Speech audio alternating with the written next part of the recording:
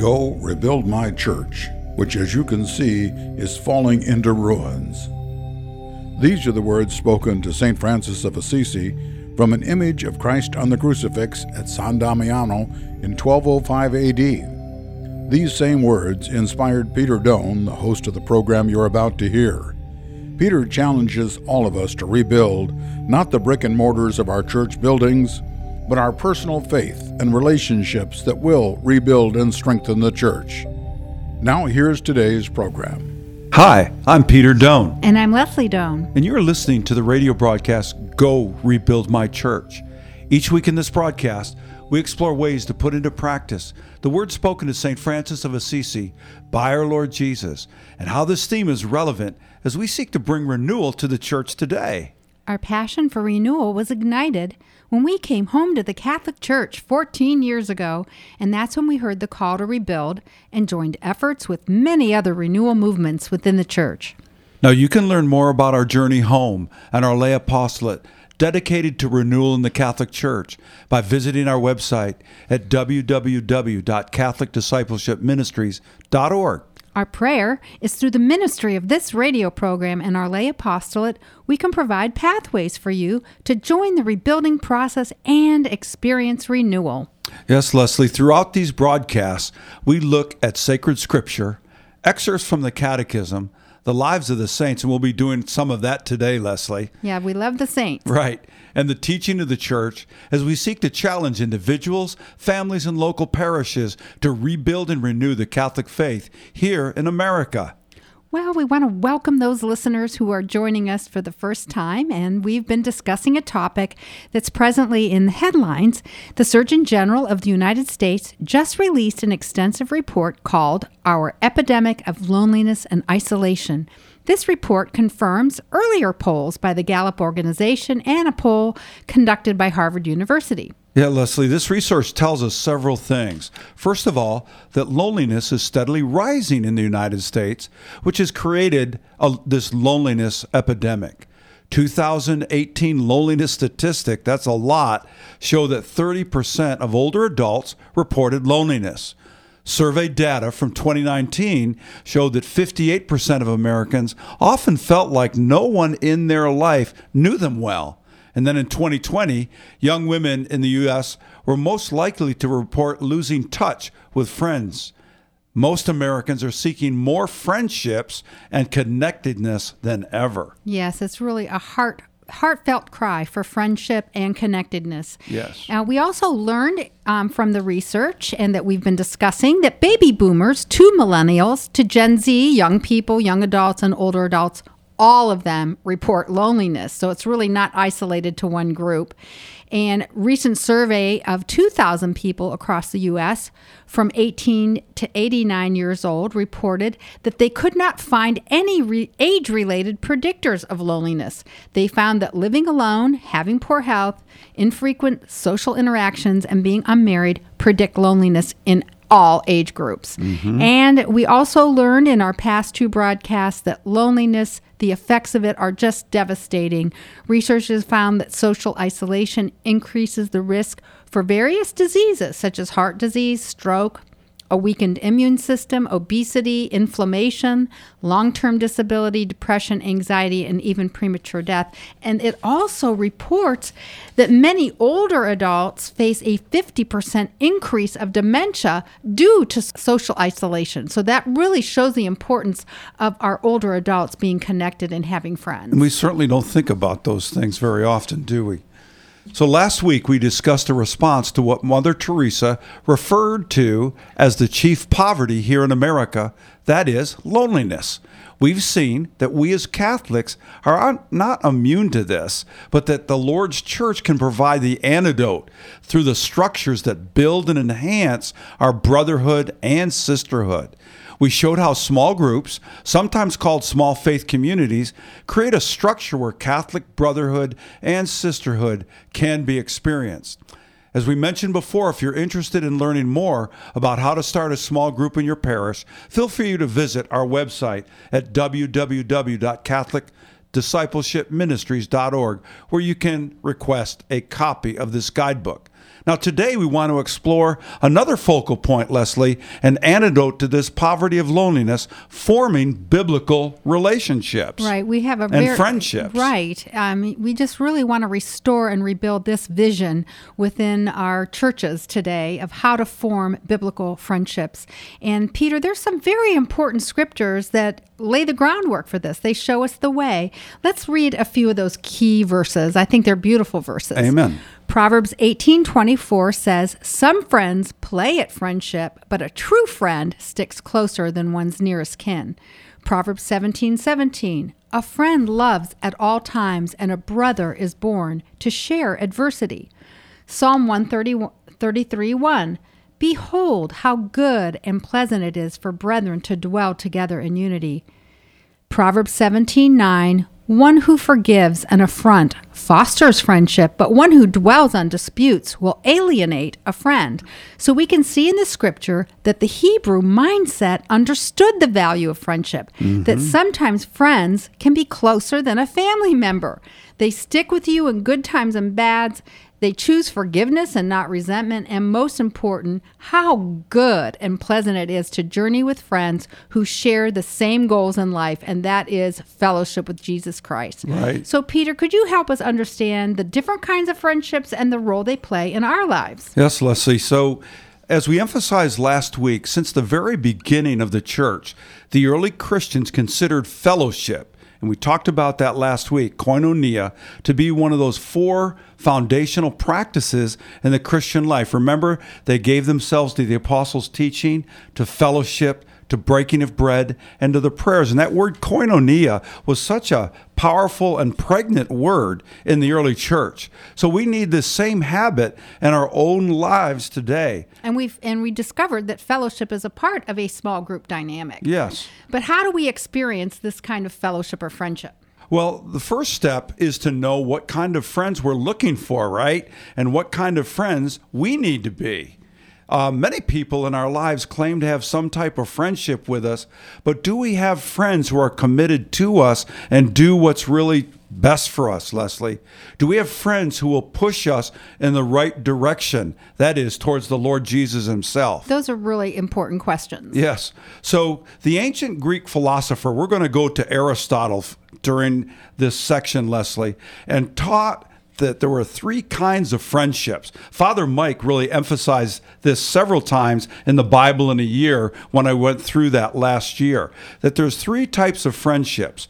The first type of friendship that Aristotle taught was a friendship of utility. Now, what does a friendship of utility mean? That's like business relationships, group projects, in class, and other transactional exchanges often fall under this category. Right. You get to know the people working in your workplace, and they might really sincerely take an interest in you in your life and engage in conversations with you. But it's common that this relationship is just built on the benefit that you receive in the workplace from this friendship. Right. The second friendship that Aristotle pointed out was called a friendship of pleasure. This type of friendship is based primarily on the fun times people have and share together. For example, two people might happen to live near each other, play on the same team, or visit a same restaurant, or even belong to the same parish. Right. These kinds of friendships are centered on having pleasurable or enjoyable experiences together. They're not necessarily bad, such as the same music, attending a concert together, a sports team that you favor, like the Colts, and sharing season tickets. These are all pleasurable experiences that your friendship revolves around. Yes, Leslie. And after our break, we're going to go ahead and talk about the third friendship that Aristotle teaches us about. Okay, we're going to take a short break now, and when we return, we will be discussing this topic further, so please stay with us. You're listening to Go Rebuild My Church. This program is underwritten in part by Willie and Deborah Wood, in memory of their parents, Woody and Joyce Wood, and Bill and Elsie Brooks. Catholic Radio Indy thanks the Wood family for their support. Have you ever thought about joining the Catholic Church? Have you just wanted to explore the Catholic faith? All you need to do is call your local Catholic Church for more information. We are always happy to help you in your journey to discover and learn more about the Catholic faith. We have classes that are almost year-round, and the classes and information sessions do not involve making a commitment, and there is no pressure to join. Please call your local Catholic parish for more information today and start the journey of one day possibly becoming Catholic as well. God bless. Welcome back to our radio program, Go Rebuild My Church. Today we're continuing to discuss a cultural phenomena that has taken place in our society, a poverty of loneliness. We've pointed out that this poverty crosses all socioeconomic demographics. We know that this poverty also touches us as Catholics here in America. Peter, we're also discussing small groups and how they can nurture biblical friendships and fellowship that will provide God's answer to loneliness in our society. And in our last segment, we covered the first two types of friendship of utility and friendship of pleasure. Leslie, I think it's really important for us to say that those two types of friendships are not bad in themselves. Aristotle notes how that they are most fragile and least likely, though, to last the test of time because these friends are not committed to the other person seeking the best for them. So Aristotle said that. Now, the third level of friendship that Aristotle articulated, he called virtuous friendships. And Leslie, part of our desire here is to say that Jesus wants to restore and rebuild our idea and experience of biblical friendships in our local parishes and in our local communities. Now, according to Aristotle, this third kind of friendship is friendship in the fullest sense. It is based on something much deeper. The friend is committed to you and your good, not just to some benefit or enjoyment that they receive from being with you. The virtuous friend loves you in the true sense of the word. They seek what is best for you, which is to live a virtuous life in the imitation of Jesus Christ, and eventually that we would live together in heaven forever. Now, I believe that this is the kind of relationships that St. John was calling us to in 1 John chapter 1, verses 3 and 4. This is one of my favorite verses, Leslie, I think, at least in this season of my life. You have a lot of favorite verses. Yeah. But St. John said this, "We declare to you what we have seen and heard, so that you may also have fellowship." There's that word koinonia, fellowship with us. And truly, our fellowship is with the Father and with his Son, Jesus Christ. We are writing these things so that our joy may be complete. So John is saying he was calling all his readers into fellowship with Jesus Christ, and that would then give them fellowship with one another. He's certainly talking about virtual friendship there, virtuous friendships. For virtuous friendships to develop, though, both people must be striving for this kind of fellowship that St. John is calling us to. We don't certainly need to be perfect, to say the least, but we do need to be pursuing a virtuous life together. I think in Christian friendships, when both people are striving to deepen their relationship with Jesus Christ, they help each other in what matters most in life. A true friend certainly wants to live out their faith to the fullest. I think this is the kind of brotherhood and sisterhood that St. John has in mind when he wrote those scriptures I just quoted. The virtue of having a deep, intimate relationship and fellowship with our Lord Jesus Christ. Well, that's what we see in the saints, Peter. There are several saints that were friends with each other, and we wanted to list and kind of call out a few of those pairs that I think will inspire us to see how the Lord uses virtuous friendships to produce the kind of fellowship and friendship that St. John talked about. And I think it also helped these individuals become saints, don't you? Yes, for sure. Okay, the first pair is St. Cosmas and St. Damian. And they were actually twin brothers who had a friendship. Mm-hmm. And they lived in Syria around the year 300. They were both physicians. And they were such close friends that they worked together to convert people to Christianity by not charging for medical services. Yeah, that's quite a thing that they did, isn't it? Secondly, there's St. Basil the Great and St. Gregory Nazianzen. They were both doctors in the church. Listen to what St. Gregory says about his relationship with St. Basil, Leslie.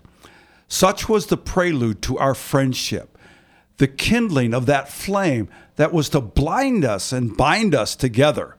In this way, we began to feel affection for each other. When, in the course of time, we acknowledged our friendship and recognized that our ambition was a life of true wisdom, listen to this, we became everything to each other. We shared the same lodging, the same table, the same desires, the same goal. Our love for each other grew daily warmer and deeper. That's St. Gregory talking about his friend St. Basil, both doctors of the church. Well, this next pair of saints, many of you will be familiar with. It's St. John Paul II and St. Teresa of Calcutta. It is well known that they had a very special friendship. And it's interesting that what united and forged their lifelong friendship was their compassion for the world, suffering, and a profound respect for human dignity. Yes, Leslie. If you go to the internet and you just type in the picture of St. John Paul II and St. Mother Teresa of Calcutta, you'll see this picture of the Pope leaning over and kissing Mother on her head. It's a beautiful scene. Okay, so who's next, Peter? So the next group of, or two friends would be St. Ignatius of Loyola and St. Francis Xavier. I love these two saints, Leslie, because they love to evangelize. Of course, St. Ignatius is the primary founder of the Jesuits, and St. Francis Xavier was a radical missionary. Two of those founding members actually knew each other as roommates in college. I hope our young people are listening to that you can find a fellow saint and friend in college. Before they became priests and missionaries, they were close as friends, and they became responsible for tens of thousands of conversions. Well, our last pair of saints is very famous as well as friends, St. Francis and St. Clare. So Clare, as everyone knows, was a devoted follower of Francis and was entrusted by him with founding of a religious order for women. Well, there's a very famous story of their friendship that I have taken from a book called Messages from Assisi, The Life and Teachings of St. Francis of Assisi for Today by Father Kevin Haynes. Anyways, in this book, it talks about how they were having dinner together. I love this story, Leslie. And they gathered, all the brothers and sisters gathered around St. Francis and St. Clare, and they all sat down on the ground to eat their meal. And as the first course was served, St. Francis began speaking about God. So that's where fellowship enters in, right, Peter? Right. Mm-hmm. And he began speaking about the spiritual life in such a holy and marvelous way that both he and St. Clare and their companions and all who were sitting near them were mesmerized by his words. So they got caught up in it. Right. Their hearts, minds, and souls were lifted up to God. There's fellowship again. And together they praised God for all the good that he had done.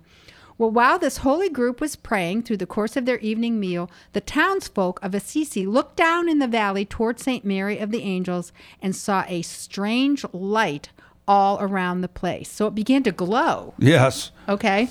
They assumed that the holy church and community of buildings of the early Franciscans were on fire. They ran down the mountain to help put out the fire, and when they arrived, they found that there wasn't a fire. It was just that St. Francis and St. Clare and all their companions were wrapped in prayer, and a glow had filled the entire forest. Leslie, I really love that story. So we're going to take another break now, and when we return, we will share a powerful friendship in the Old Testament that truly gives us vision on what a virtuous relationship looks like and the principles that are at work in these kinds of friendships. So please stay with us. You're listening to Go Rebuild My Church. This program is underwritten in part by Willie and Deborah Wood in memory of their parents, Woody and Joyce Wood, and Bill and Elsie Brooks. Catholic Radio Indy thanks the Wood family for their support. An interview with Father Trenton Rauch and his story on how Catholic radio influenced his vocation. I was not struck by lightning and knocked off my horse. I had a lot of time driving in the car listening to the radio, and I just gotten to a point where I would prefer to listen to something that would be intellectually stimulating. And at the same time, I was learning about the faith, particularly the apologetics. Catholic radio, building faith, building vocations. You're listening to the radio program, Go Rebuild My Church, and today we're discussing the third broadcast in response to what Mother Teresa referred to as the chief poverty here in America, and that is loneliness. And we've seen that even our secular culture is beginning to recognize the negative effects of loneliness and what that has on us as a nation. Finally, we are saying that we as Catholics are not immune to this, but that the Lord's Church can provide the antidote to this through structures and friendships that build and enhance our brotherhood and sisterhood. In our last segment, we shared some examples of saints who had virtuous friendships. Peter, I know you've always loved the Old Testament readings about the friendship between David and Jonathan. What are some insights from their relationship that we can apply to our own lives? Yes, Les, I think today I'd like to share some insights and I was inspired by an article that I read called Beautiful Lessons in Biblical Friendship from David and Jonathan that you can find at BibleStudyTools.com. And it really stirred up in me just the fact that this relationship has always been special to me and has always been like a model of how deep biblical friendship can become. The story of David's miraculous victory against Goliath, we're all familiar with, right? It's in 1 Samuel 17. And before that happened, though, Jonathan also, with his armor bearer alone, had killed 20 Philistines before this in 1 Samuel 14. And then God caused a panic that resulted in the Philistine army after Jonathan did that. And it said they all melted away in all directions. And Saul followed up with the army and conquered that particular battle. As soon as David returned from killing the Philistine, Abner took him and brought him before Saul. Now, David was still holding Goliath's head in his hand when he appeared before Saul. And after David had finished talking with Saul, the scripture says, Jonathan became one in spirit with David, and he loved him as himself. And that really began to the relationship that went so deep in this friendship. I call it a covenant of friendship, Leslie. They became friends and sealed their friendship with an oath or a covenant. It says that Jonathan made a covenant with David because he loved him as he loved himself. That's amazing. Jonathan took off the robe that he was wearing and gave it to David, along with his tunic and even his sword and his bow and his belt. So at that point, they really bound themselves to one another in this friendship. Jonathan said to David, as a matter of fact, "Go in peace, for we have sworn friendship with each other in the name of the Lord, saying, the Lord is witness between you and me, and between your descendants and my descendants forever." That's quite a commitment, isn't it? Yes, and I always love the story of Jonathan and David's friendship too. But it's more than just a nice story. There are some important lessons about friendship that we can learn from their friendship. So, Peter, what are some of those key lessons? Yeah, a couple things, Leslie. First of all, in Jonathan and David, we see that number one, friendship is a gift from God. I really believe that. Yeah, it's a gift from God that he leads us to. There is a powerful quote from C.S. Lewis that really brings this out. Here's what he said in his book, The Four Loves, which, by the way, is a tremendous book in and of itself. He said, "In friendship, we think we've chosen our peers. In reality, a few years difference in the dates of our births, a few more miles between certain houses, the choice of one university instead of another." I think of that between you and me, Leslie, because we met at university. "The accident of a topic being raised or not raised at a first meeting, any of these chances might have kept us apart. But for a Christian, there are, strictly speaking, no chances." Think about that. No chances. A secret master of ceremonies, that's Jesus, has been at work. Christ, who said to his disciples, "You have not chosen me, but I chose you," can truly say to every group of Christian friends, "You've not chosen one another, but I've chosen you for one another." The friendship is not a reward, C.S. Lewis said, for our discriminating and good taste in finding one another out. It is the instrument by which God reveals to each of us the beauties of others. I wanted to read that because that's so mentions this and expands this friendship as a gift from God. Secondly, we see in Jonathan and David a virtuous friendship shares your trials. It's interesting to note, Leslie, that in the scripture, both Jonathan and David had Saul shoot javelins at them and try to kill them. And they had to share in that trial that Saul, in his later years, as he became oppressed by the devil and demons, as the scripture says, that he took his wrath out on both of them. And they had to share in those trials together. So the second thing is a virtuous friend shares in our trials with one another. Remember, the scripture says, let's bear one another's burden.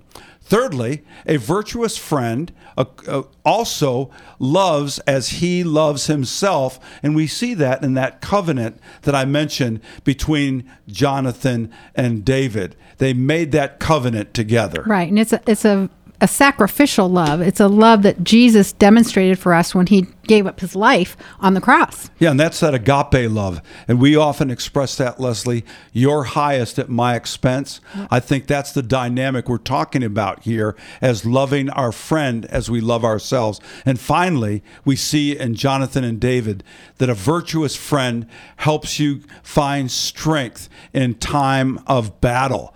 Both of them, remember, as we started out, were in battles with the Philistines, but the fact that they were able to battle together really bound them together. And of course, Leslie, we know that we're in battles. In fact, we're even called the church militant because we have battles in life, and through strong friendship, we can really go into those battles not alone, but with our brothers and sisters, oftentimes through joining ourselves in prayer and in fellowship. Well, David and Jonathan certainly modeled what Aristotle articulated as a virtuous friendship, and this is certainly setting a high bar for us. And we can see today that to have a virtuous friend, you have to be a virtuous friend. So ask yourself, am I cultivating these kinds of friendships at church, in my network of relationships, or even in a small group? If not, we need to begin to pray that the Holy Spirit will lead us into these kind of virtuous friendships. So, Peter, will you please pray for us now? Yes, Leslie, we need the Lord in this as well. Lord, we invoke the Holy Spirit, and we ask, as C.S. Lewis pointed out, you would put us in the right place and at the right time, and that we would develop these biblical friendships that have been modeled for us, both through Jonathan and David, and then through Jesus and his disciples. In Jesus Christ's name we pray. Amen. In the name of the Father, Son, Holy Spirit. Amen. Well, thank you, listeners, for joining us today, and make sure to become a regular listener of Catholic Radio Indy. Goodbye for now, and keep the faith. You've been listening to Go Rebuild My Church with Peter Doan. Podcasts of this program are available at www.catholicradioindy.org. You can hear the Holy Mass every day at 8 a.m. right here on Catholic Radio Indy.